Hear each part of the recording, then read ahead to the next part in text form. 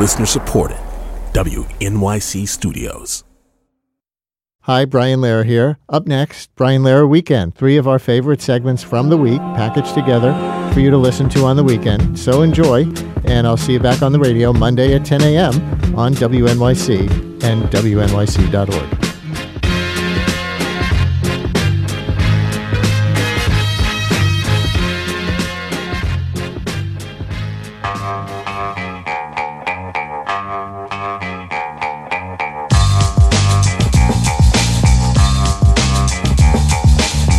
It's the Brian Lehrer Show on WNYC. Good morning, everyone. On today's show, WNYC's Bahar Ostadan on the EBT scams plaguing many New Yorkers. When you go to use your EBT card at a grocery store for SNAP benefits, you might be at risk of having your card surreptitiously scanned and the money on it drained. We will invite you to help us do the reporting with your stories on the phones, and Bahar will explain how it happens and what can be done about it. We will also have a member of the New York State Assembly who's got a piece of legislation that should help prevent this for the future. Also, we'll continue our series with the makers of the 5 Oscar-nominated feature-length documentaries. Other people do the hit movies, we do the documentaries. Today, the director of a nominated film from Chile called The Eternal Memory, about a couple dealing with one partner's Alzheimer's disease that also has a national politics Alzheimer's overlay. And we begin here. Actually, before we begin here, one other thing. On today's show, we will have Charlie Locke on their essay in Vox about why it's sometimes good to have regrets, with your calls on how regrets have ever made your life or the world better. But here is where we begin. It's our climate story of the week, which we do every Tuesday on the show. And today we have a special guest to mark an anniversary. It was 5 years ago this month, February 7th, 2019, when New York Representative Alexandria Ocasio-Cortez, in office barely a month, introduced the Green New Deal resolution, along with Senator Ed Markey of Massachusetts. Here's 30 seconds of that moment, 5 years and 2 weeks ago. Today is the day that we truly embark on a comprehensive agenda of economic, social, and racial justice in the United States of America. That's what this agenda is all about. Because climate change and our environmental challenges are one of the biggest existential threats to our way of life, not just as a nation, but as a world. AOC on February 7th, 2019. So how's it going 5 years later? With us now for our climate story of the week is Representative Alexandria Ocasio-Cortez, whose district covers parts of Northwest Queens and eastern parts of the Bronx. We'll talk about the Green New Deal and other things, too. Congresswoman, thanks very much for coming on for this. Welcome back to WNYC. Of course. Thank you so much for having me.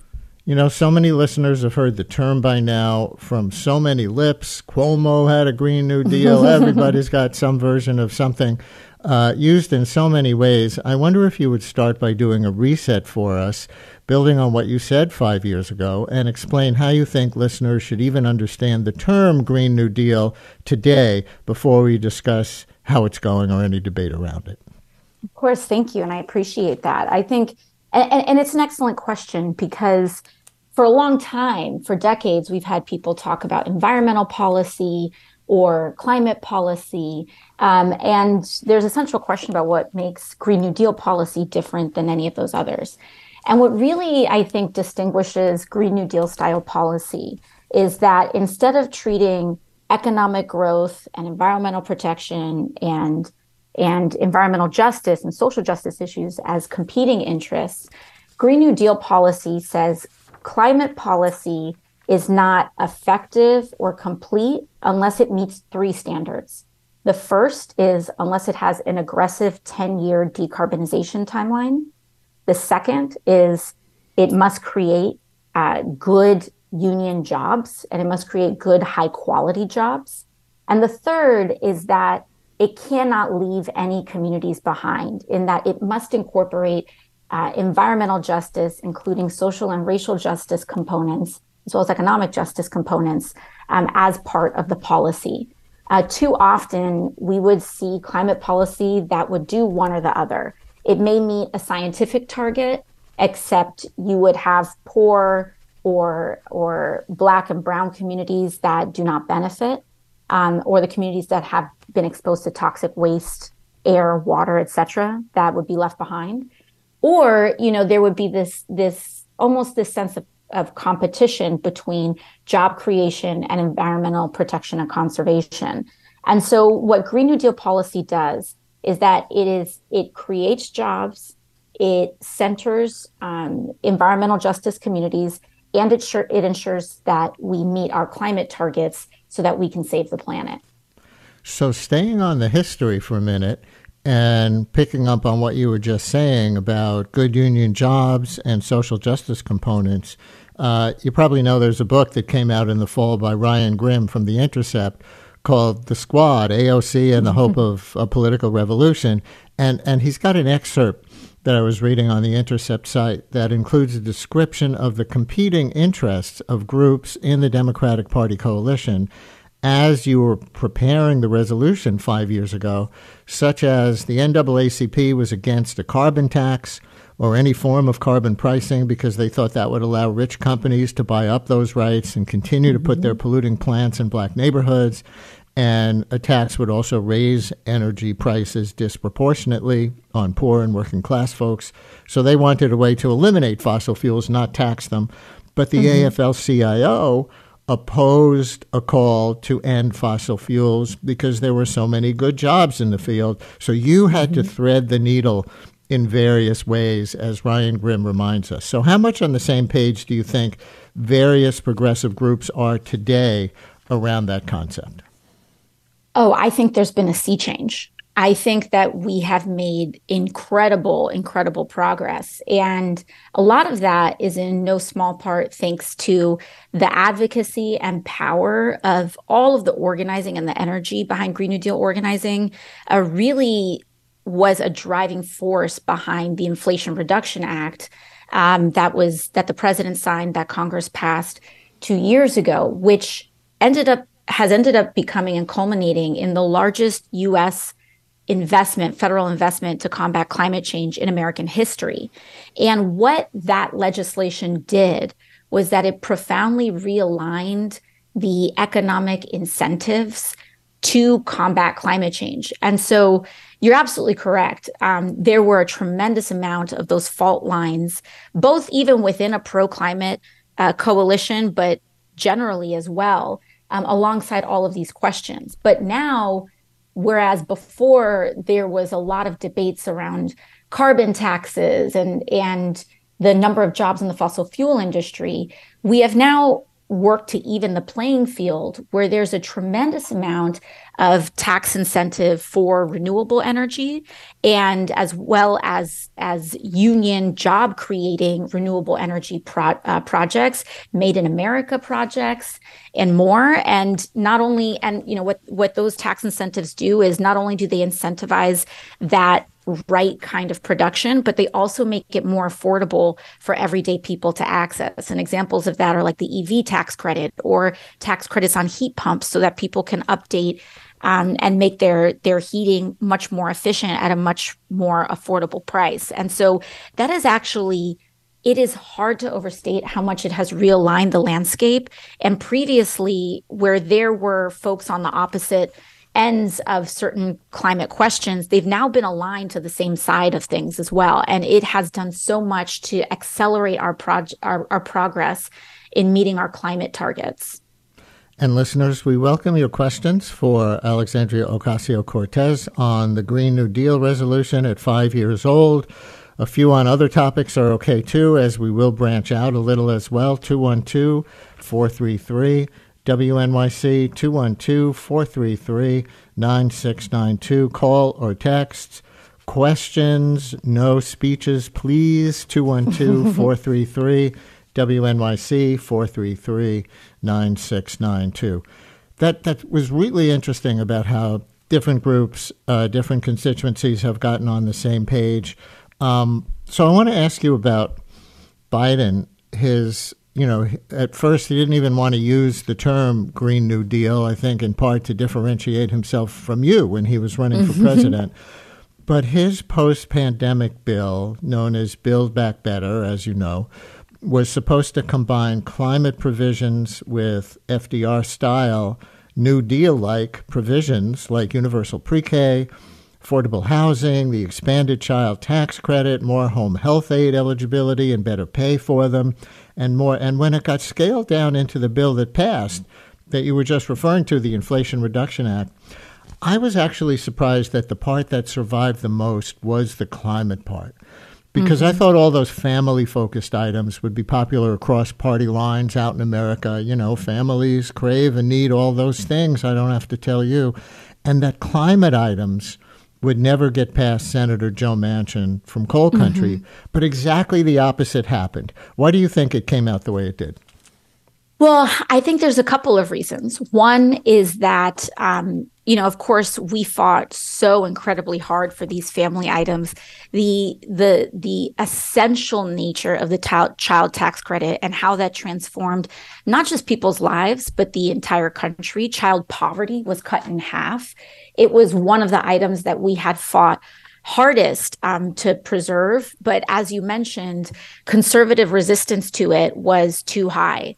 I think what Republicans saw in that was, in their platform of so-called fiscal responsibility, which I don't see what's so fiscally responsible about not cutting child poverty in half and essentially doubling child poverty in the United States. But that's a different aside. The line items and the price tags on those, they felt were too high. And so what we saw as these transformative family investments, and I see them as investments because they generate a profound amount of economic activity, did have a lot of resistance. Senator Joe Manchin specifically cited his resistance to the child tax credit. I think they kind of saw it almost as a giveaway when it really became a partisan issue, which, as you noted, I felt it shouldn't have been. I think a lot of people felt it shouldn't have been, but unfortunately, Republicans developed this very rank partisan resistance to some of those items. But when it came to the climate piece, what is interesting is that I think it spoke to a couple of things as to why it survived. One is that I think one of the stories of this time that isn't being told enough is how powerful mass movements are getting in the United States. I know there's a lot of doom and gloom out there, but when you think about all of the things that we have accomplished despite resistance and speculation, not from one, but from both parties, I think we are starting to see really a story of how everyday organizing from Americans are transforming our political landscape, whether our elected leadership is predisposed to it or not at times. And I think that's the story of what happened with this climate piece. The saliency of the climate issue, not just when we introduced the Green New Deal, but in general, has become so strong and so animating, particularly among young people. We were having sit-ins, we were having mass arrests, we were having large protests, marches, and importantly, people were voting on the issue. Young people were voting on the issue. Climate justice communities were asking greater questions about it. It became a real point of political pressure. So I think, that was a major piece of this. But then also, secondly, we are also reaching the science. No matter where you are in the country, we are starting to see everybody affected by the climate crisis, and importantly, everybody recognizing that it's the climate crisis that they are experiencing. Farmers in rural areas are seeing their crop yields drop, and they know better than almost anybody else the sensitivities and nuances between how the seasons are changing. They have to count the weeks that they are able to harvest, the weeks that they are able to make sure that they are tracking everything that's going on, and they see it themselves. They know something that has to be done. There are communities that are experiencing record flooding in both red states and blue states. And there's also industry that knows and understands that the level of investment that we need cannot come from the private sector alone. It must be a public investment to really dramatically transform our infrastructure, create the jobs, create the skill levels and education investments necessary for us to tackle this. And so, that was our goal. When we first launched the Green New Deal, it was to unite these coalitions. And as we continued to do that, we started to pave the way for this legislation. And when it comes to someone like Joe Manchin, I think there is also just a bit of, we can work as hard as we can in politics, but then there are just fortuitous moments. And part of that was when Senator Manchin spiked the Build Back Better bill about 6 or 7 months prior to the Inflation Reduction Act. There was a profound anger and bitterness in the party. And you don't want to work with someone who is going to, string along our party for a year just to kill one of the biggest opportunities the country has had at the last minute. And I think that the blowback from it, this is speculative, but I think the blowback from it might have been unexpected.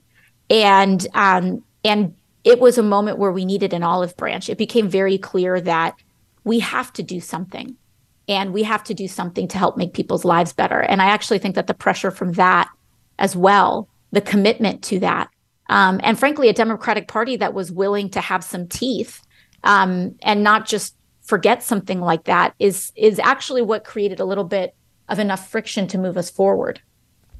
Really interesting take on history. And yet it looks like climate policy will be central to this fall's elections. When we started this climate story of the week that we do every Tuesday on this show, at the beginning of 2023, the idea was that there wasn't regular climate coverage because the climate changes slowly, not like the news cycle, in the media traditionally. And yet there was constant climate coverage all over the media in 2023 because there were so many climate-related extreme weather events, right? What a year it was, grabbing people's attention in some of the ways that you said. And yet Trump said just a few weeks ago that, you remember this, he said he would only act like a dictator on day one in order to do two things: build that wall and drill, baby, drill. And I think that's his authoritarian way of tapping into many Americans' actual fears that aggressive climate policies make energy costs more expensive for years to come, faster than they save people from climate disasters. So would you make that case about cost? Because I think that's going to be important to this election year. Yeah, absolutely. Well, I think the thing that's important for us to remember is that cost volatility is actually all about fossil fuel dependency. The more that we are dependent on fossil fuels, it means the more we are dependent on global events, as we saw with Russia's invasion of Ukraine, as we see with the choices that come out of the UAE, and as well as many other regions of the world, oil and gas development and drilling in Latin America, as well as in the United States. The more dependent we are on oil and gas, the more crazy our prices are going to be, and the more up and down our prices are going to be. And the fact that, for example, we have not developed electric or alternative energy vehicles earlier is one of the reasons why we pay such close attention to gas prices to begin with. And we would not be as sensitive to the changes in energy costs if we weren't so fossil fuel dependent. And Donald Trump knows that. The oil and gas industry knows that. And that is why they finance huge parts of lobbying our government in order to keep the country entirely dependent on fossil fuels. Now, if you prefer gas cars and gas stoves, you're free to make that choice. But what we haven't had is accessible and broad choices for something else. EVs have been in development, but for a very long time, they've been financially inaccessible to a lot of people in this country. The Inflation Reduction Act helped change that. We got huge tax breaks for both new and used EVs, if you're trying to buy one off your neighbor or whatever that may be, as well as many other things that are accessible, whether it's induction stoves, heat pumps for one's home, etc. But the oil and gas industry is deploying all of their political and special interest money towards one central goal, which is to keep virtually every American completely dependent on their product. And Donald Trump is very closely aligned with them. And not only that, but the larger point that you made is that there's actually it's not a coincidence that his authoritarian tactics are tied to fossil fuels. This is a global phenomenon. And what we are seeing is authoritarianism is very, very closely linked with oil and gas interests around the world. That's Putin, that's Trump, that's folks like Bolsonaro, that's a lot of the political instability we see out of Saudi Arabia, the UAE. And I believe that it is not a coincidence, because you have one central industry that has a clear vested both political and financial interest, and an authoritarian that is also increasingly becoming politically unpopular, by the way. And because the vast majority of Americans believe that the U.S. should start winding down our subsidization of the fossil fuel industry. They want to see clean energy alternatives available to them and financially accessible to them. And they understand that it's just more volatile to be so chained to fossil fuels. And so the only way that you can really empower both financially a political sect is through the fossil fuel industry, the oil and gas industry. The Koch brothers are an oil and gas, or they who had such large influence on our political system. They come from an oil and gas dynasty, and or rather came. One of them has passed, but there's that. But then you see that link crossing across the world, and the ascent of authoritarianism paired with the fact that every single one of them is very closely aligned to the fossil fuel industry, and the ascent of the fossil fuel industry is not a coincidence. It's not a mistake. And in fact, the democratization of our energy system, which is a means of production that has been privatized and concentrated into the hands of the very few, the democratization of our energy system means that people have the potential. We're doing this in Puerto Rico. When you have a battery pack on your house, when the power goes out, you're not as dependent on a central system. You have a backup reserve in case of an emergency.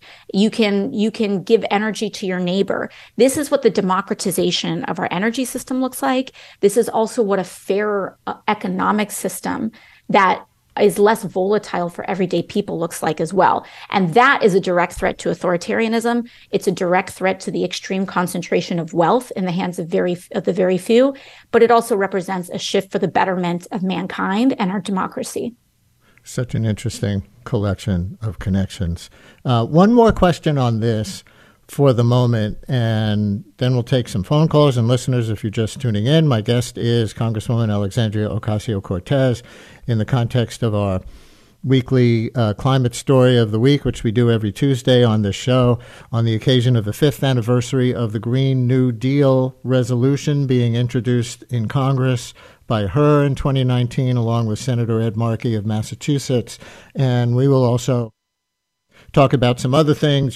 People want to hear you on young voters and Biden. People want to hear you on Gaza. And listeners, 212-433-WNYC with calls or texts if you have a question. But I see that last year, for the 4th anniversary of the resolution, you and Senator Markey released what you called a Green New Deal implementation guide designed to help individuals and communities take best advantage of the Inflation Reduction Act right away. And I'm just curious if you would make that local for your actual constituents in your district in Queens and the Bronx, and give an example or two, if you have them, of how your own implementation guide can best help them or is already doing so. Yeah, absolutely. Well, thank you. Quick plug, if you are, especially if you run a community organization or are interested in some of that work, we have that implementation guide on our website, ocasio-cortez.house.gov.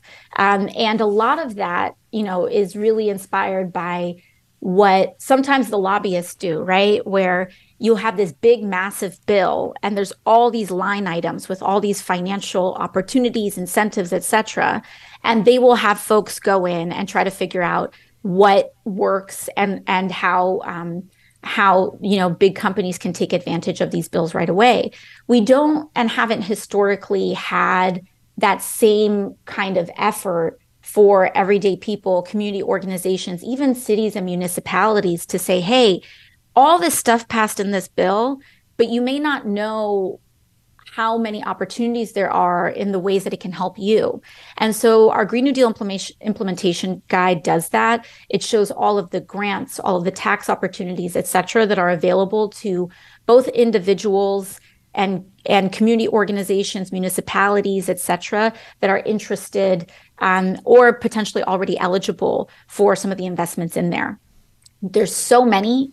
I definitely encourage folks to dig through it and see what's available to them. There are a couple of really exciting things that we've been able to do. We worked to secure both, not just with the Inflation Reduction Act, but also with several other bills that have passed Congress to get a couple of major investments in New York City.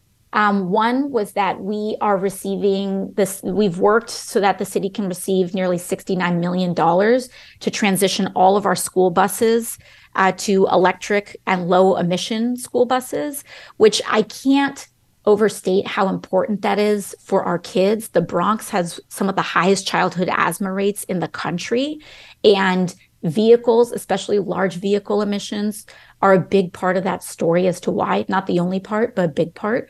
And so switching our New York City school buses to electric when kids are riding in them all day has huge effects both for their health and for the overall air quality of the city.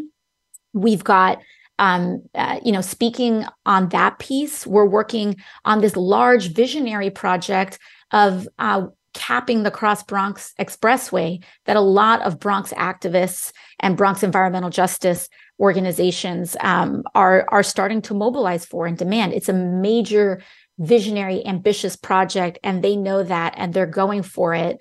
And as their member of Congress, I support them. And ensuring that we get the federal grants to start the studies to figure out how we can scope that out and make it happen has been a big part of our work as well. We've received huge investments to put electric charging stations in Hunts Point.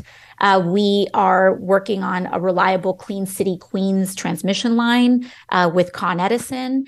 And my goal has always been to show that New York's 14th congressional district can actually lead the country in showing how a clean energy transition centered on the working class can really be the tip of the spear for the rest of the country.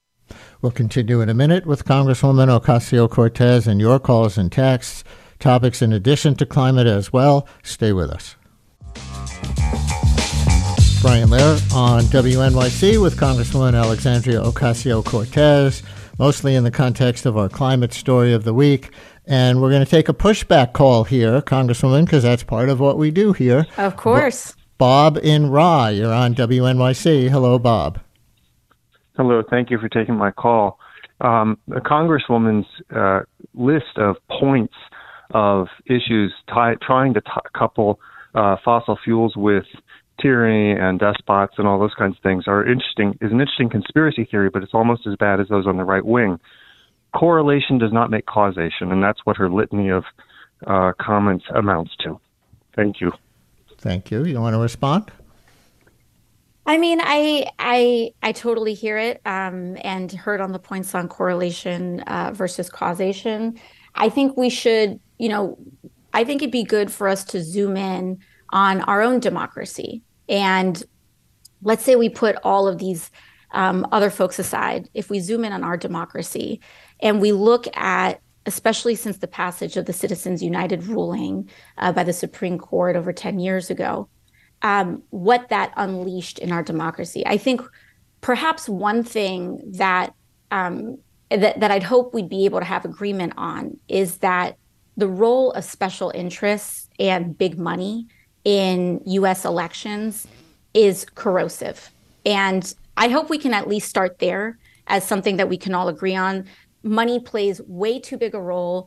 Big money plays way too big a role in our elections. And when we look at some of the largest sources of where that money comes from, it is not just or only the fossil fuel industry.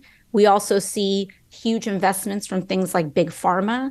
We see huge investments from, for example, areas of the housing and real estate industry that is incentivized on keeping prices, rent and mortgage prices, very high, banking, et cetera. I think when we look at the erosion of our own democracy, we can see how special interests and big money interests have taken and moved our democracy away from everyday voters and the will of everyday people and towards large industries that are investing in lobbying our elected officials. And when you look at one of the largest sources of that, fossil fuels is one of them. And I would just say that it's something to consider. Another pushback question comes from a listener in a text message on what they refer to as the elephant in the room. She voted no on the infrastructure bill and is now taking credit for it. She also just voted no on the recent child tax bill. Your response? So on the bipartisan infrastructure bill, I think it's important to note that I have been supportive of the bill. I was supportive of the bill during the drafting. The reason I voted no is because as representative of New York's 14th congressional district, I had to fight for NYCHA. And we had a deal. We had we had a commitment from the entirety of the party to ensure that we would not leave our NYCHA residents behind, that we would pair Build Back Better with the bipartisan infrastructure law, that we would try to save the Build Back Better bill.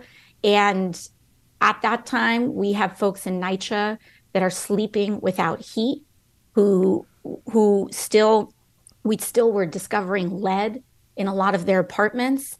And I had felt at the time that people deserved both things, that if you wanted this bill to be passed, you were going to get what you wanted, but it was going to pass. But if you were one of those folks that were being left behind by that bill and you wanted to see someone stand up for you and fight for you, that you merited that representation and deserved that representation as well. So it was like you felt free to vote against it because you knew it would pass? Well, I think it was both. I think that even if it didn't pass, I felt like we still had the leverage. My assessment at the time was that I felt like we could still fight for Build Back Better. We needed both of these bills, and we were working for months for both of these bills to be linked and to be passed. And I wasn't ready to give up on that at that juncture. I felt like we could get both. Judith? Yeah. I'm sorry. Did you want to finish an answer? No, I felt like we could get both. And by the way, Congress still has to act on NYCHA. And I had felt it was our best opportunity to date in order to get the then $40 billion, now much more capital investment necessary to change people's lives out here. Judith in Manhattan, you're on WNYC with Congresswoman Alexandria Ocasio-Cortez. Hi, Judith. I wish you were mine, and I bless your mother 1,000 times for bringing you into the world. You're just wonderful.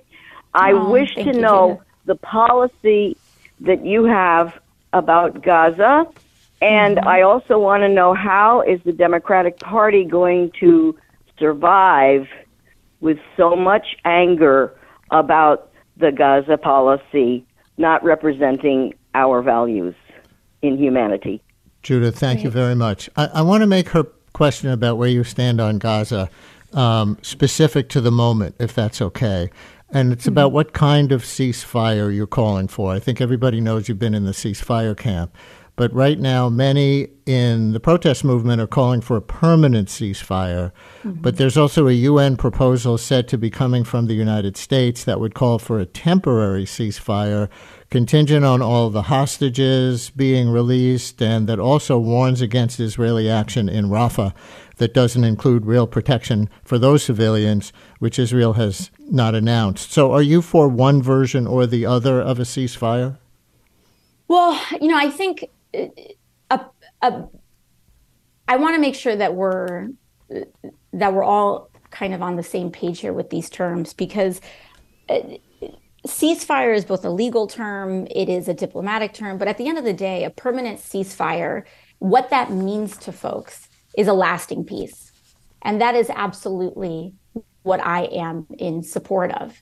Now, folks from a different perspective would say, and from a legal perspective, would say ceasefire technically is a diplomatic term for a time where both sides cease hostilities, cease military hostilities as they negotiate the terms of a lasting peace. And so that the term ceasefire de facto is temporary because of the nature of that mean. To me, I think that, I don't want to get into the muck of arguing over terms, because I think the general principle is the same here, which is that I do believe that we need an immediate ceasefire in Gaza, and that we must negotiate the terms and figure out the terms of a lasting peace. Now, to Judith's larger question about our stance here, I am extraordinarily concerned with the Netanyahu government, their opposition to President Biden,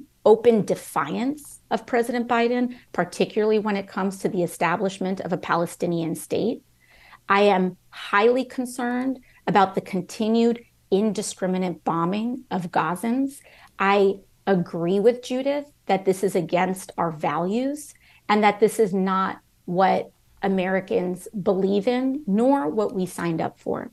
It's important to also acknowledge completely the horror, the trauma of what happened on October 7th and the complete indiscriminate violence that Hamas had committed.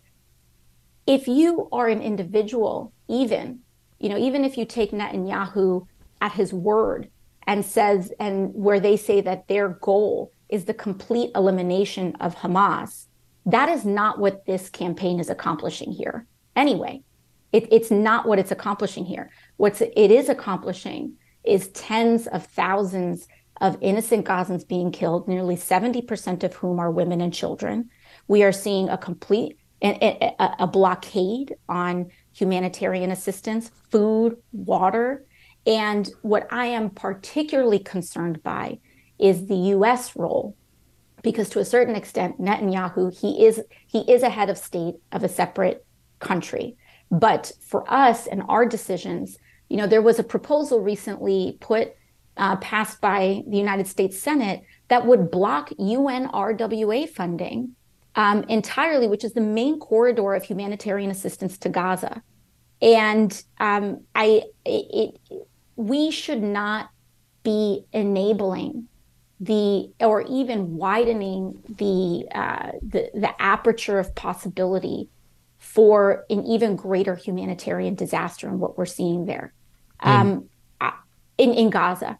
And I think that we are getting to a point where we cannot participate in this innocent loss of life. We can't. In the long run, do you support a two-state solution?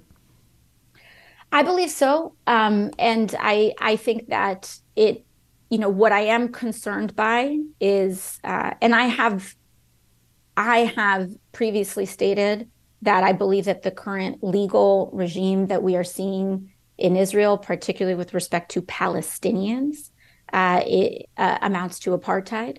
And I think that a two-state democratic solution is one that I would support, particularly when what we are seeing in the rhetoric of Netanyahu is, frankly, rhetoric that talks about the complete assimilation of and the takeover of Gaza.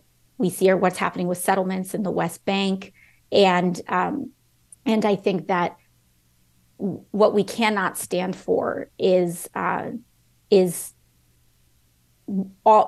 all Palestinians and Gazans to be subjugated under one larger unjust state, which is the rhetoric that Netanyahu is using, and seems to be what he is insinuating, especially both with what he is saying and his outright resistance to President Biden. I believe that defending the establishment of a Palestinian state is important. I think we are now at the juncture where, it is, while President Biden's words are very much appreciated when he discusses that and acknowledges publicly that Netanyahu and Israel has gone too far and gone overboard, we need to have American diplomacy and our actions reflect that judgment and that conclusion. But that answer sounds like you're also not on the side of that portion of the protest movement which calls for the other kind of one-state solution, no Jewish state per se, rather one pluralistic state. You're coming out for a two-state solution as opposed to that, if I'm hearing you correctly. Well, ultimately, this is about the determination that Israelis and Palestinians make. They are the ones whose sovereignty needs to be respected. But the reason I am in favor of a two-state solution is because that is what that sovereignty has determined in the past. But I don't think it is our role or my role to impose a solution from the United States onto the region. I think we have to respect the sovereignty of the region and support a lasting peace. And at this juncture, that is what a two-state solution, that's where it is, in my judgment, at this juncture, that's where we're at. Yes. So last question, and it's about President Biden, and then I know you have to go. There's been increased talk recently of whether Biden is actually still the party's best bet to defeat Donald Trump, assuming Trump is the Republican nominee. Part of that is over the loss of faith in Biden by a lot of young people, the kind of people who would be in your core constituency, not just your district's core constituency, but your constituency around the country as a national figure, with respect to the fact that Biden only talks tough but doesn't act tough with respect to Netanyahu, and also just because some people think he's not presenting well anymore, and the age issue, fair or not, is going to make him lose. So my simple question is, do you still think Joe Biden is the best Democratic nominee? Yes, and I know some folks, when it comes to the response on that and as to why, I think we need to look at the landscape here.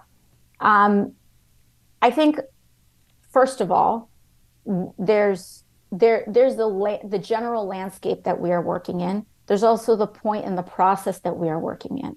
We have Democratic primaries. We have a small d democratic process of going about this. And our democratic process has yielded a result.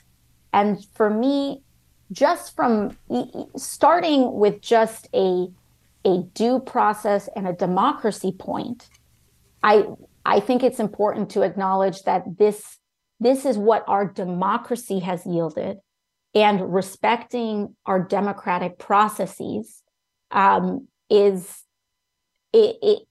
part of what determines our nominee. Now, I understand there may be people of differing opinions. I, of course, believe in primaries. I came to office in a primary. We've had primaries. And when we look at where these concerns largely are coming from, a lot of them come, it's a lot of media figures discussing this, et cetera. But you look at the South Carolina primary, President Biden won with over 90% of the vote. And you had primary challengers in that vote. New Hampshire, President Biden wasn't even on the ballot, and he won overwhelmingly through a write-in campaign. And so whether any given person, any individual, whether President Biden is their chosen nominee or not, or is our preferred nominee or not, this is what our process has yielded. And when we look at the votes on the ground, we are not seeing a resurgence for someone like Dean Phillips. We are not seeing those similar concerns reflected in the electorate. So I think there's that first piece. The second piece, especially when it comes to what is being made of the age issue, I do think personally that a lot of it is unfair.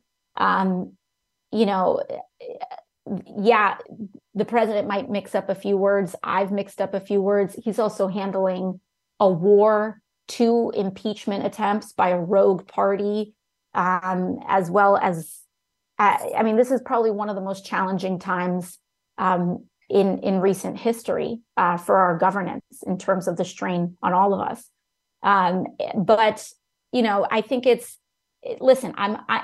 say this as a member of the party, not traditionally in the president's camp. I'm a staunch progressive. I've spent a lot of the president's first term being a thorn in his side. He didn't want to do student loan forgiveness. We pushed him into forgiving student loans for millions of people in this country, and they're still trying to push more.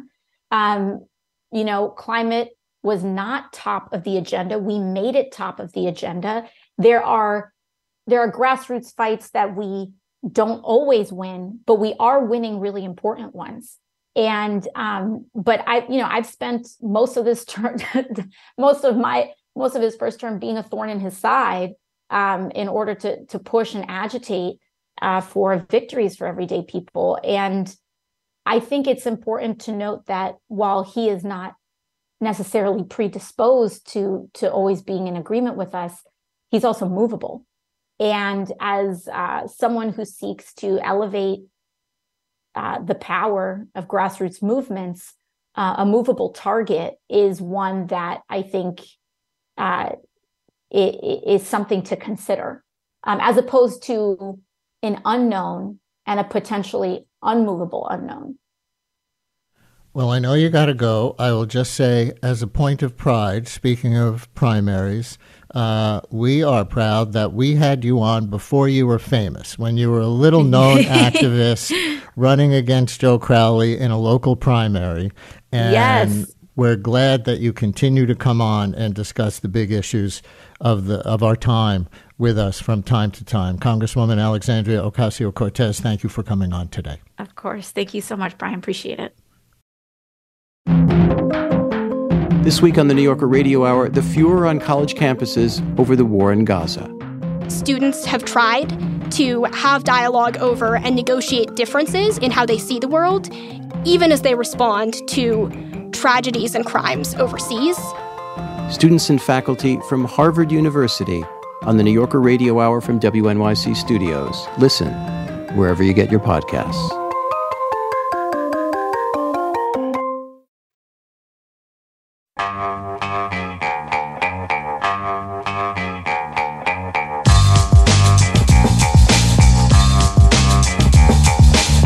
Brian Lehrer on WNYC. The latest article by New Yorker staff writer Gia Tolentino begins with a kind of hilarious moment in a certain way, in which a convicted marijuana dealer named Howell Miller gets a tip from another person incarcerated with him who happens to be Anthony Weiner. Yes, that Anthony Weiner, the disgraced former congressman. Weiner tells Miller in prison that New York State's new legal cannabis law includes first priority for dispensary licenses for people with marijuana convictions. Gia calls it a legal weed as reparations program.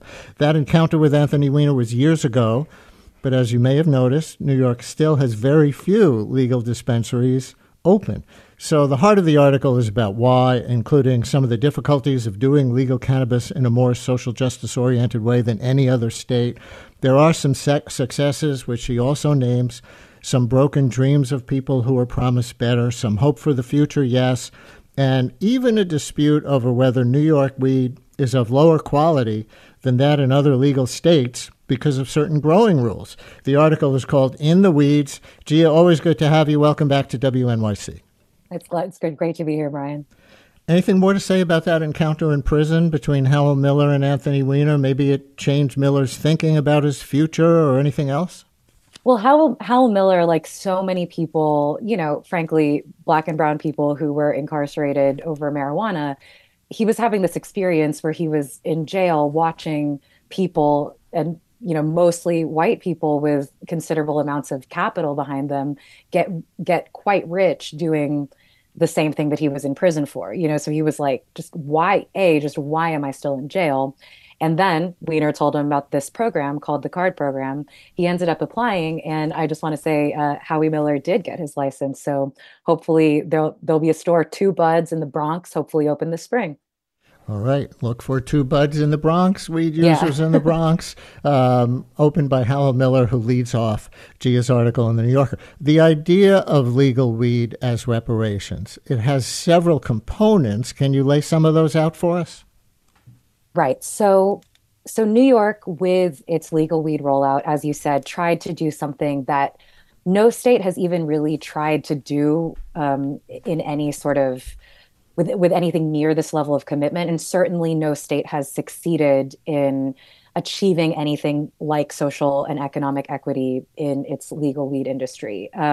Because, this is a product that was used as a cudgel against minority communities and poor communities. And as it has been legalized in more and more states across the country, it has succeeded in, mostly making white people with financial backing rich. So there's this big problem hovering over weed legalization, and New York, passed this, fantastically progressive law in 2021, the MRTA, that laid out these provisions that 50% of licenses would be given out to social and economic equity applicants who included women, people of color, service-disabled veterans, distressed farmers, and, crucially, people who had lived in zip codes where police had made disproportionate arrests.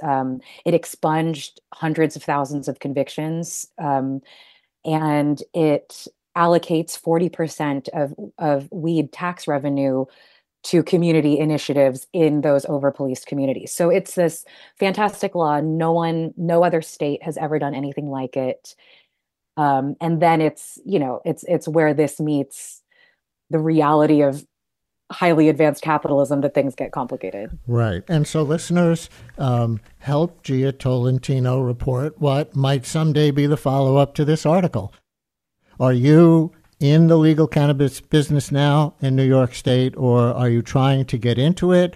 Talk about some of the bureaucratic hurdles, legal hurdles, financial hurdles, or if this is going well for you, report that too. First priority on the phone will go to anybody who is in or trying to get in the legal cannabis business in New York State, the rollout being as slow as it has been. 212-433-WNYC. Other people may call with comments or questions, but if anybody happens to be listening who's in the business or trying to get into the business, in New York State in particular, 212-433-WNYC, 212-433-9692. Call or text, and you'll get first priority.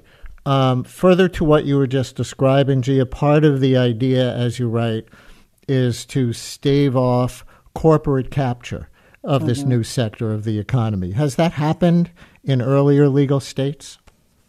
I would say in almost every legal state. What happens is that what often happens is that there's a medical marijuana industry that predates the adult use or recreational one, right? And those tend to be dominated by a handful of corporations called multi-state operators, MSOs, that again are highly capitalized, are, are have tend to have zero minority ownership, but they're fully vertically integrated. They work extremely, they do everything from growing to the point of retail.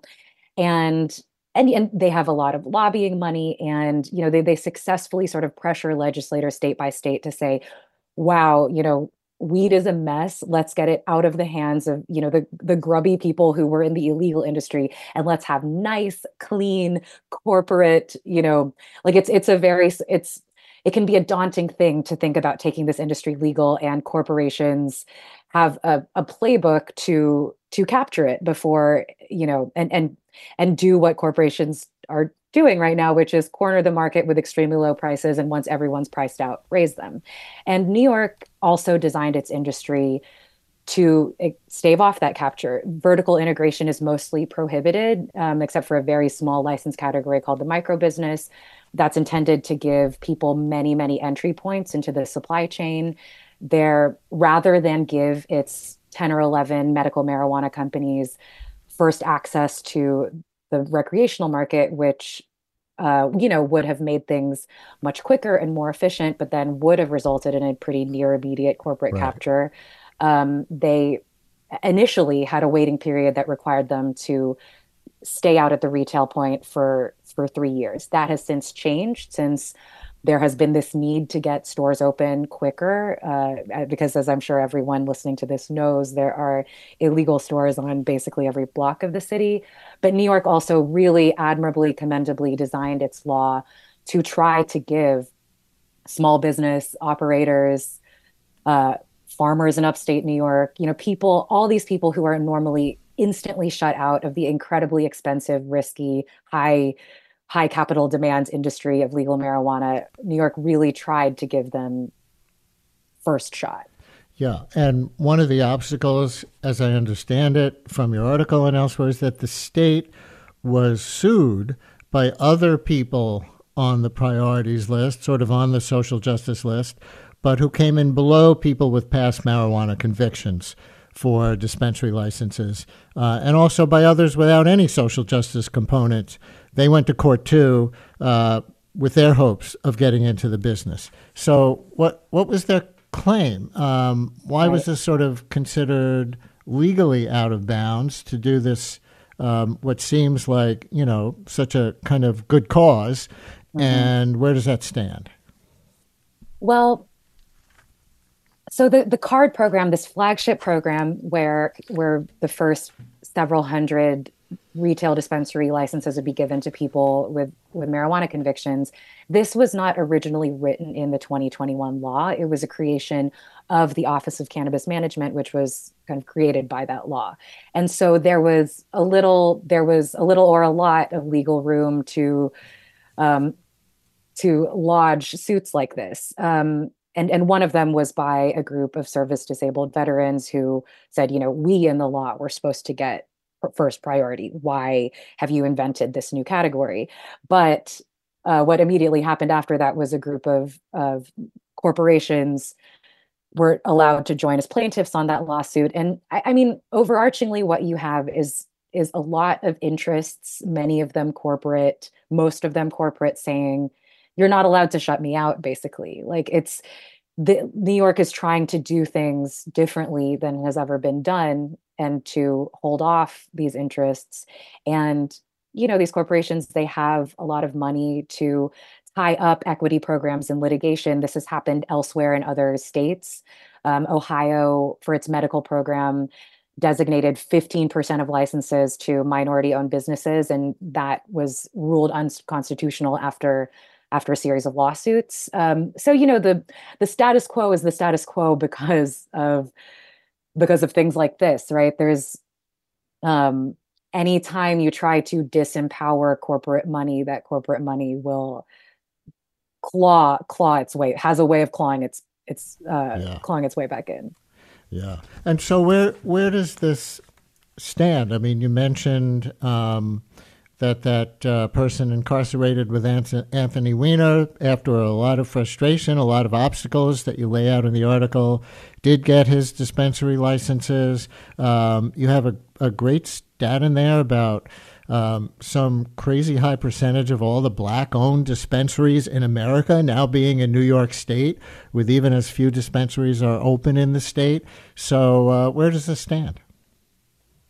I think it's still early. I think, where it stands is that, New York has more than doubled the number of black-owned dispensaries in all of America within this first year of legal stores being open, and still barely any stores have been open relative to what is coming.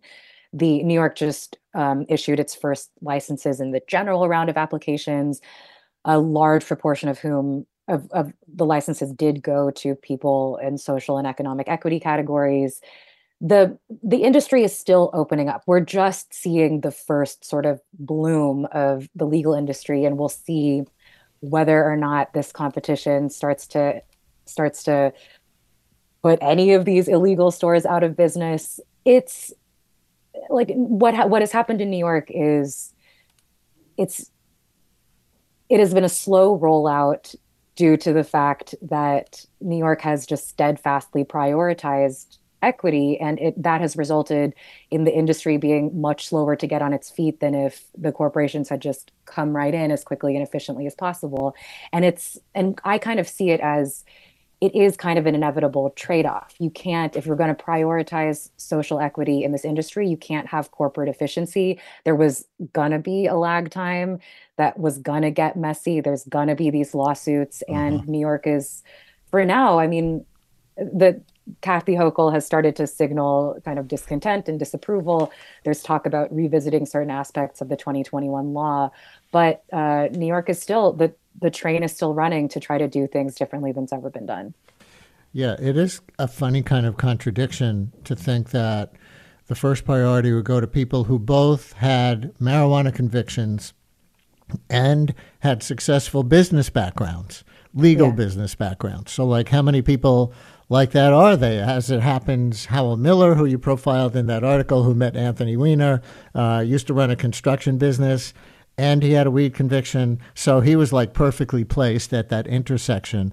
But has that been an obstacle? Because if they want to do this sort of social justice rollout for people who've been incarcerated or otherwise convicted of marijuana offenses, not a lot of them have the business background? Right. I think the CARD program is emblematic of something that I thought about a lot while I was writing this piece, which is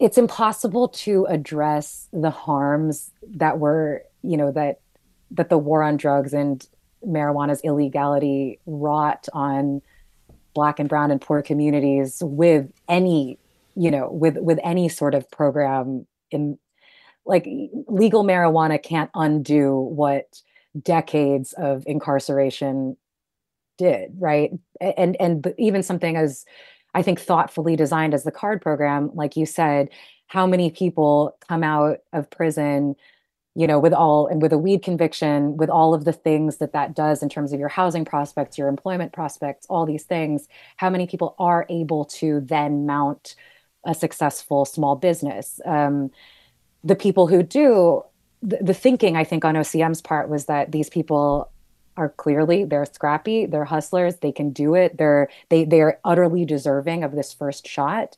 But of course, there are so many people who were never able to do that. There's a guy in my article who was not, really wanted to apply for a CARD license, realized he wasn't eligible because basically, he dealt weed, got convicted, and that's just remained his job. And so he doesn't have proof of that. And I think there are even certain things, like, because stop and frisk policing was so heavily directed towards men, that the CARD program inevitably, in trying to make up for that, effectively gave priority to men, men again. It's an example of how just crafting legislation to try to undo or repair even a little bit of the vast ravages of policing, it's complicated. It can never be complete. As we talk with Gia Tolentino about New York State's bumpy legal cannabis rollout, 212-433-WNYC, and Tom and Clinton Hill, you're on WNYC. Hello, Tom. Hey, Brian. Second time on. Listen every day. I was really excited to hear y'all take up this topic today. It's a little tangential, but I'm opening a bar, and last September I went to a community board meeting in Brooklyn, CB2, and before to get approved for my liquor license. So before they did all the liquor licenses, they handled marijuana permits, and pretty much all of them got approved. But similar to the way they do liquor licenses, community members can come in and protest the location. And one of them was in like kind of prime Fort Greene, just a few blocks east of the park. And someone got up to protest it, and they said, "What about the schools around here, blah, blah, blah." And one of the community board members, she raised her hand and said, hold up. There's 5 liquor stores within that block. If we want to talk about what the real problem is, let's talk about the liquor stores. And she just kind of shooed away these questions about maybe weed is a problem for kids. But I thought it was really interesting that they just handed out all these permits, but then there's still so few actual stores in Brooklyn. Tom, Legal thank ones. you. Interesting anecdote. We're going to talk about the illegal stores in a minute, like in no other state, apparently, according to Gia's article. But I don't think you reported in this particular piece about siting, that is location, debates. We know that there's been opposition in Harlem to placing a dispensary on 125th Street there, like around the Apollo Theater. Tom mentioned it in Brooklyn, though it was shooed away in that particular case, if he's got his story right. Anything on that? Yeah, it's also almost all of Long Island. Most municipalities said no, which has resulted in like one dispensary out there, Strain Star, is just absolutely crushing it in sales because people are commuting from all over Long Island. But yeah, zoning is complicated. Within the 5 boroughs, I believe that a legal dispensary has to be 1,000 feet from other dispensaries. I think perhaps the same distance from any schools, churches, etc. But that actually points to the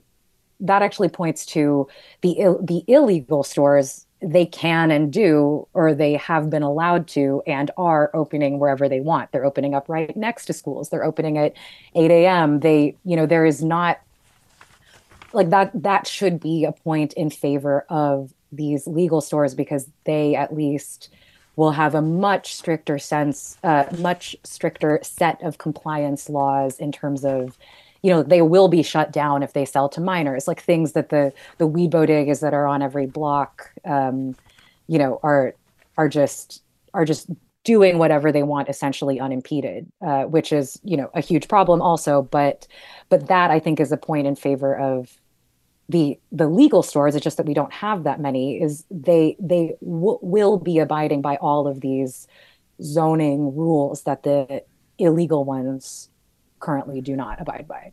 Have you been able to get to the bottom of, because I'll tell you, a lot of our callers, a lot of our texters are asking a version of this.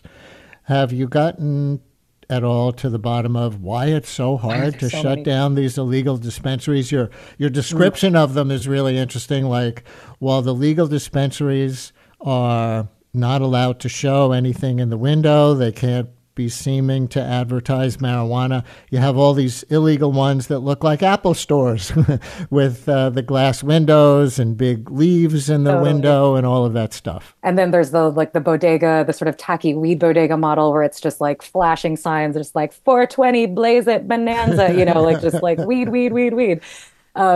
Yeah, I think, well, as we all know, like, one of the most incredible things about this city is that entrepreneurs will fill the tiniest crack in the market as soon as there is the crack to be filled, right? Like, all of the empty storefronts bloom with Mother's Day bouquets, for 3 days only around Mother's Day or Valentine's, right? Like this is a scrappy city full of people that will fill every need. And there's a lot of real estate, a lot of empty storefronts. The conditions were right in that respect to allow this to happen. There obviously was there was and is such a long delay between when weed was even decriminalized and then legalized for adult use, and then now the legal store is opening. There's been a lot of time for these stores to open. And, I'm editorializing a little bit here, but it seems to me like police were basically told at some point, like, you're not allowed to stop and frisk anymore. You're not allowed to use marijuana odor as this pretext to, shake down any person or driver that you would like. And, in 2020, you got this signal that the city apparently wants less policing. And so now that all of these stores exist and city and state agencies are kind of trying to, or there are a lot of city and state agencies that could ostensibly have responsibility and who all should share in the responsibility of shutting these stores down, but there are just so many of them and no one really wants to take the responsibility of doing it. At least the police arm, the enforcement arm, that aspect, the will is not there. The will is not there on the part of the police to do anything about it, is certainly what it has seemed like to me in reporting. And you make a pointed comparison in the piece saying they don't seem to have any trouble busting churro ladies. Right. Yes. Churro ladies, like people in Corona Park selling their tamales. Like cops love to bust vendors, in a way that I think is, pathological. But here I think there are civil and criminal violations that are occurring here. I mean, even selling weed to minors, that's a felony. And I walked around City Council member Gail Brewer's district with her, went to a store that was right across from a high school, opened at 8 a.m., closed at 2 a.m.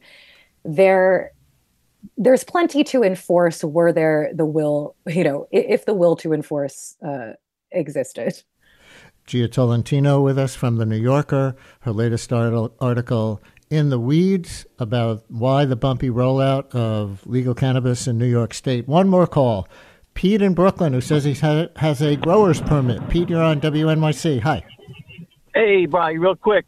The problem is there's really only 10 dispensaries in a population of 6 million people, but they gave out thousands of grower permits, right?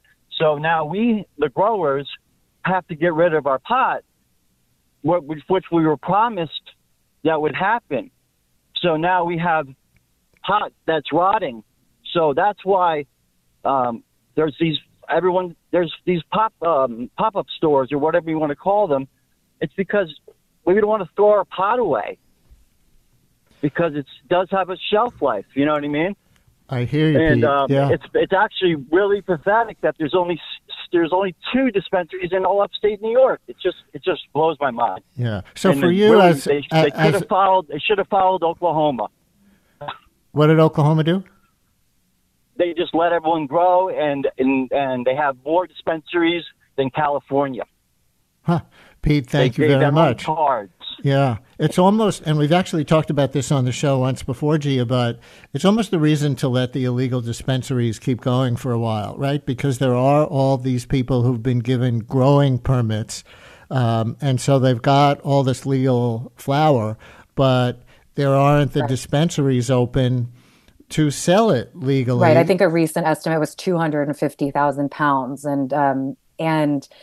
And yeah, I mean, but also I will say a lot of the weed that's on the shelves at the illicit stores is like very clearly marked and QR coded as California weed too. It's not only that it's not as if these illicit stores are sort of like nobly selling upstate farmers product, right. Which some of them are, but it's, and even in Oklahoma, I want to point out that is a really good comparison. Oklahoma, extremely low regulation, really low barrier to entry.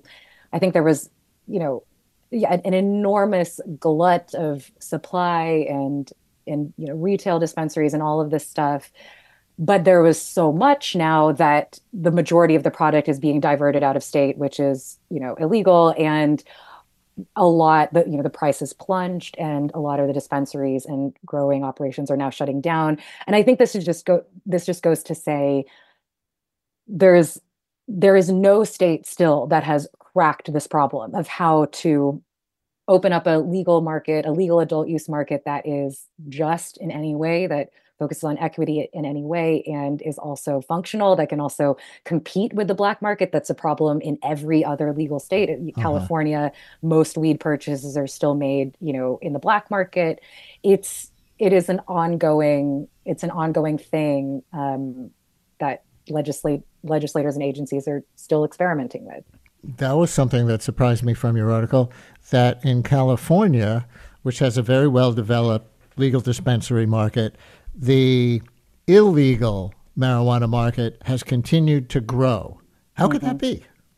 Well, it's cheaper. That's for one thing, right? I mean, Right, they're no tax. like one of the reasons that the illicit stores are flourishing is because, there's no compliance. They're not paying these incredibly high taxes. They're not, and because of a provision called 280E federally, people who are in the legal weed business, they often, they can't write off all of these expenses. They can't do taxes in a typical way. They can't really bank anywhere.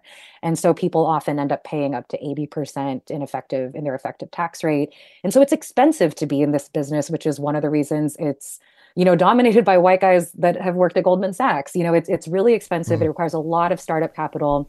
And consumers, if weed is cheaper at this one store next door to the other, that they both basically look the same, can't really tell that one is legal and one's illegal, but one has an eighth for $25 less, consumers go to the one that's cheaper. And so that's why it's still like that.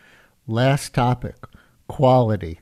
Listener, and you write about it in the article, but a listener writes, regarding cannabis quality, the flower is definitely weaker, though it's still much stronger than the weed your parents grew up with, this person writes. They say, I was told by a legal dispensary that New York cannabis is largely grown outdoors, which you report in your article. And this person concludes, 3 hours up the road in the Berkshires of Western Massachusetts, marijuana dispensaries are prolific and they have more sophisticated indoor growing operations.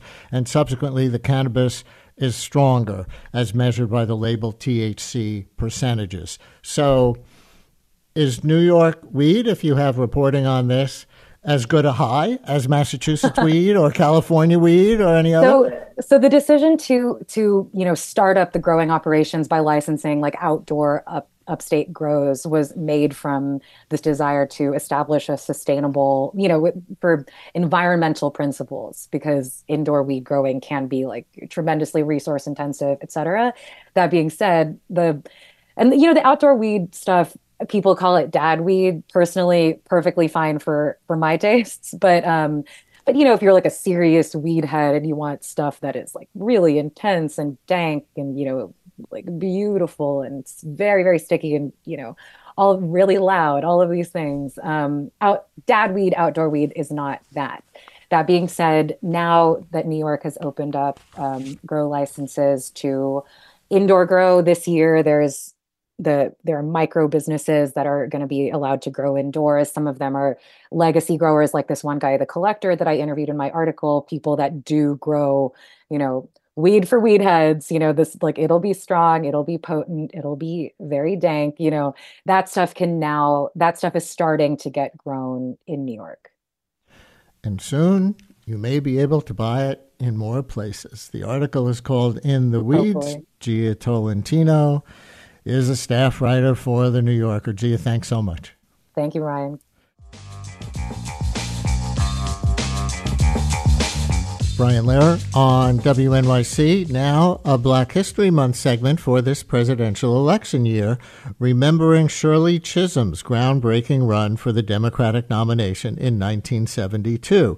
Chisholm had a motto, not just for her historic campaign, but throughout her entire political life and career. Many of you know it, unbought and unbossed.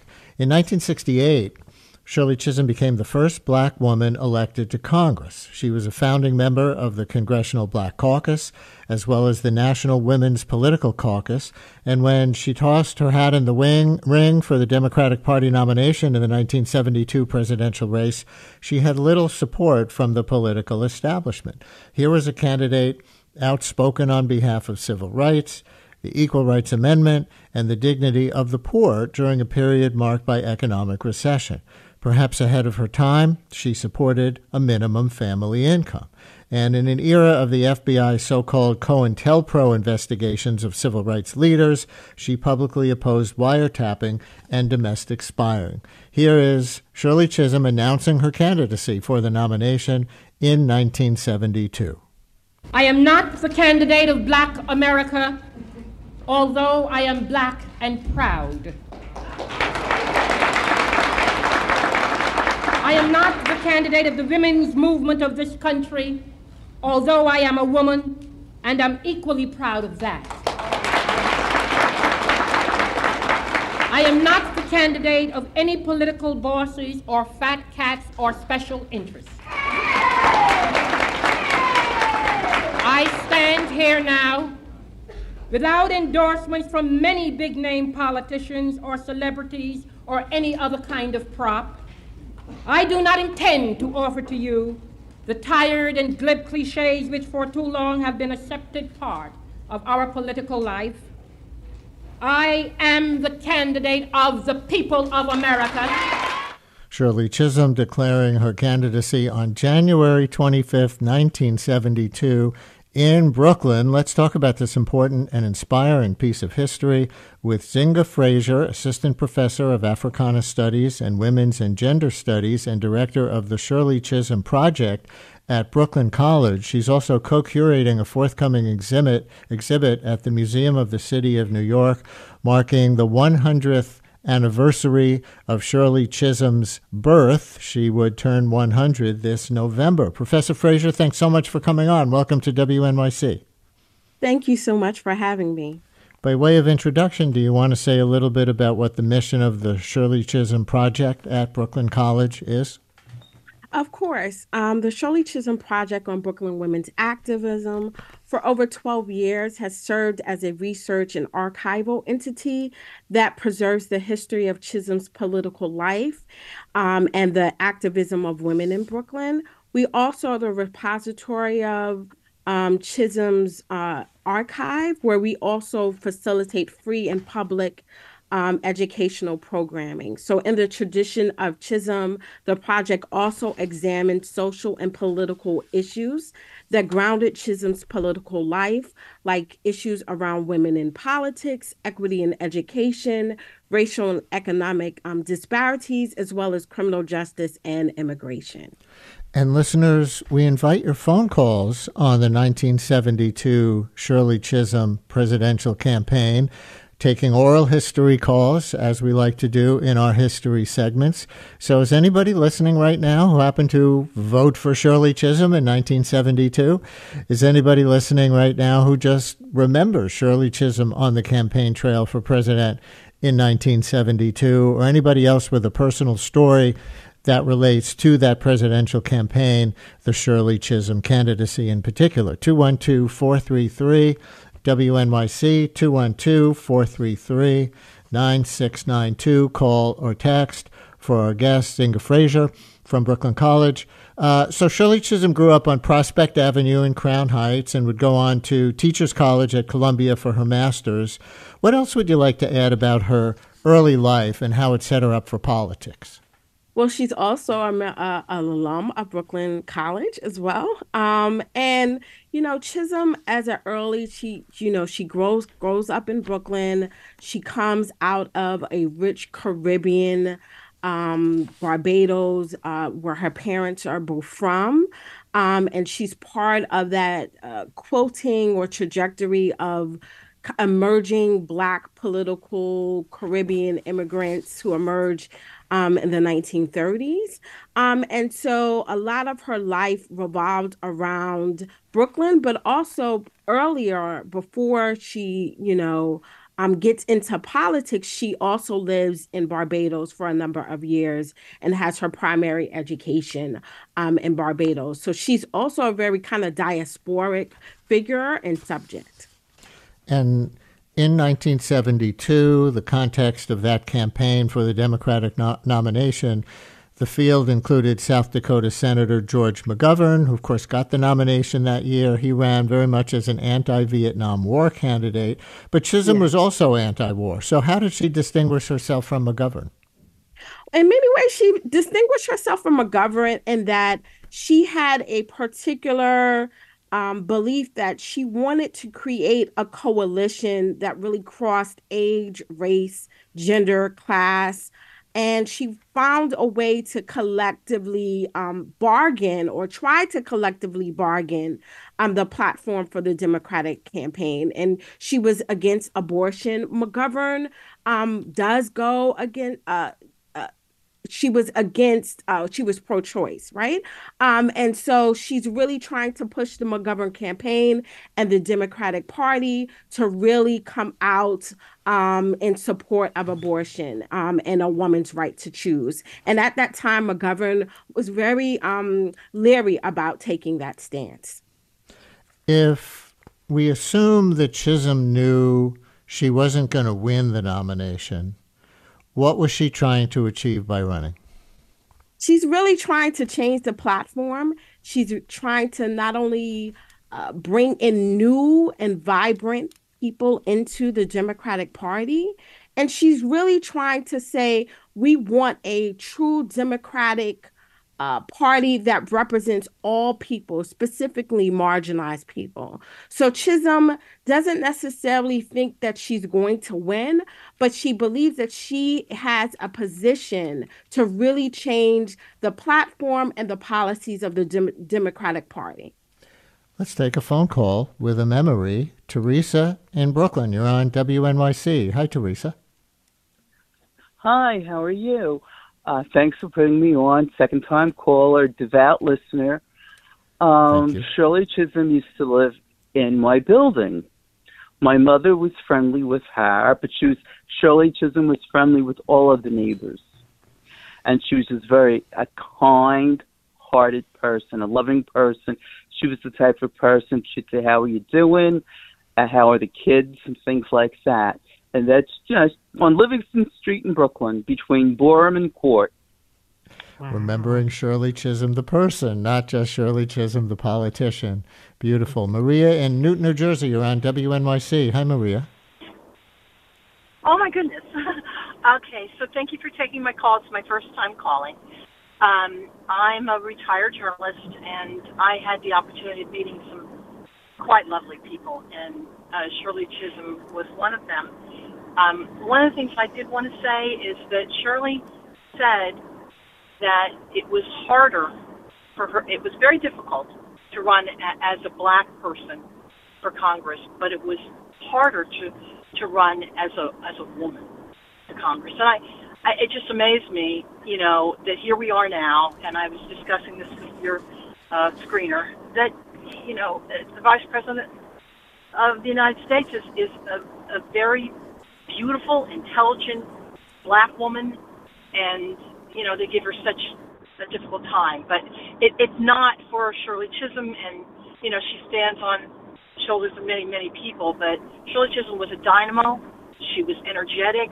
She was smart. She was pushing for the ERA, which I'd written about the ERA many, many times.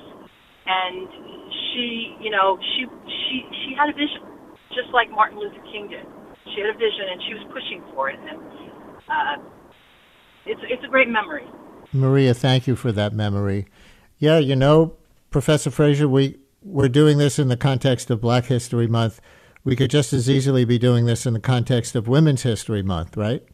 Yes, definitely.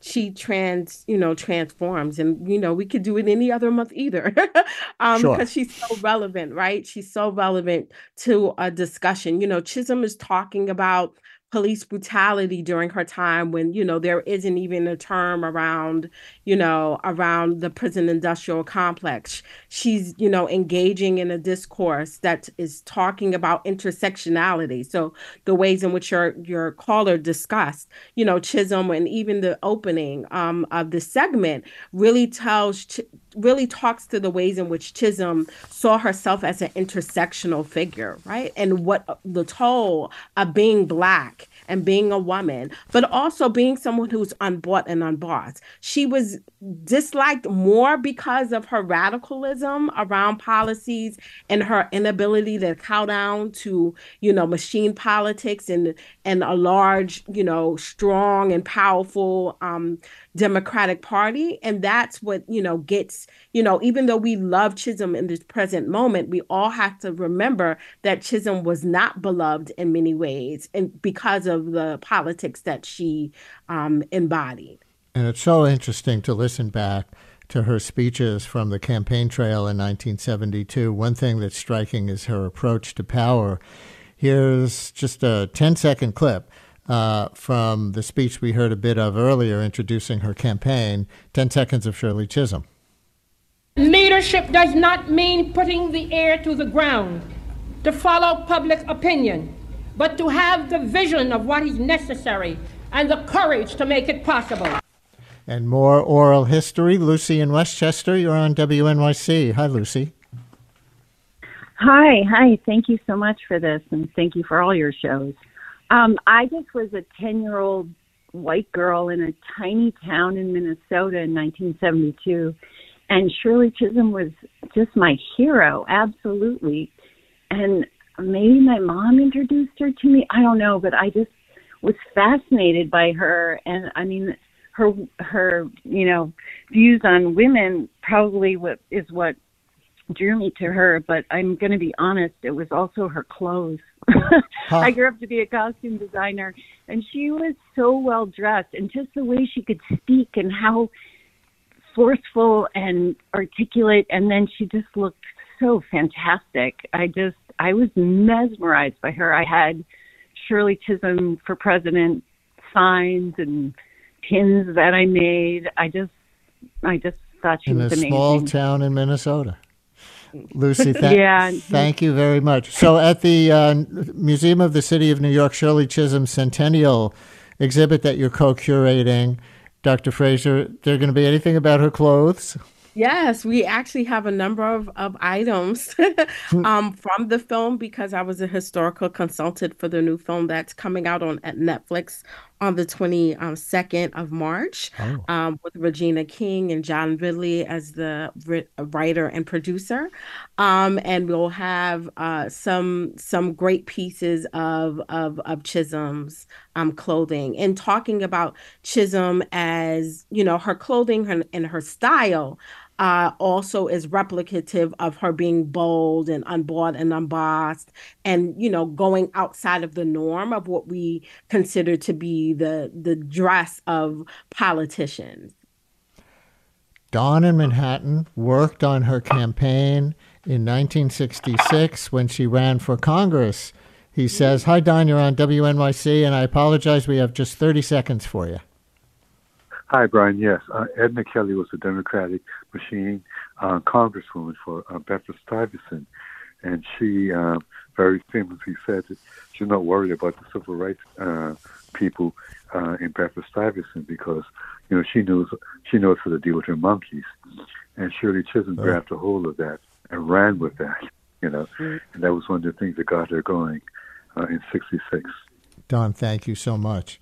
So last question, Professor Fraser. How did Chisholm's campaign in '72 set the stage for Jesse Jackson's presidential campaigns the following decade? And if you think in any way, even for Barack Obama? I think in many ways it tested the possibilities of what forming a coalition that really crossed age and race and gender and class.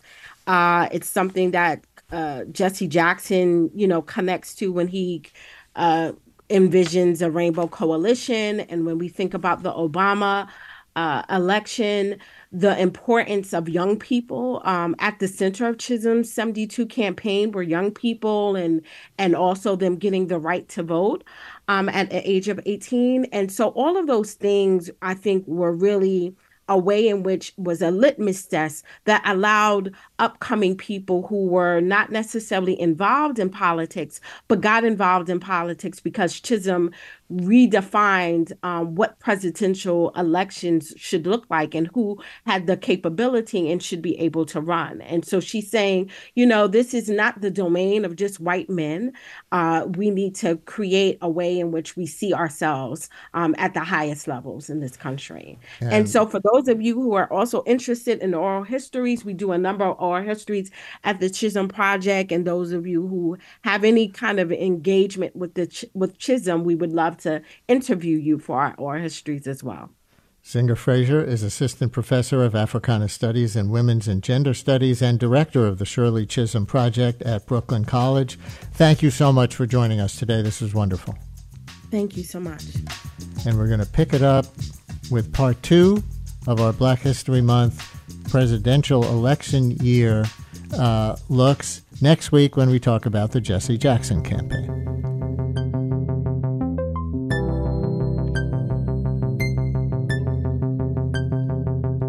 Thanks for listening to Brian Lehrer Weekend. We're back on the radio Monday morning at 10 a.m. In the meantime, follow us on Twitter at Brian Lehrer or Facebook.com/Brian Lehrer WNYC, where there's always a conversation 24/7.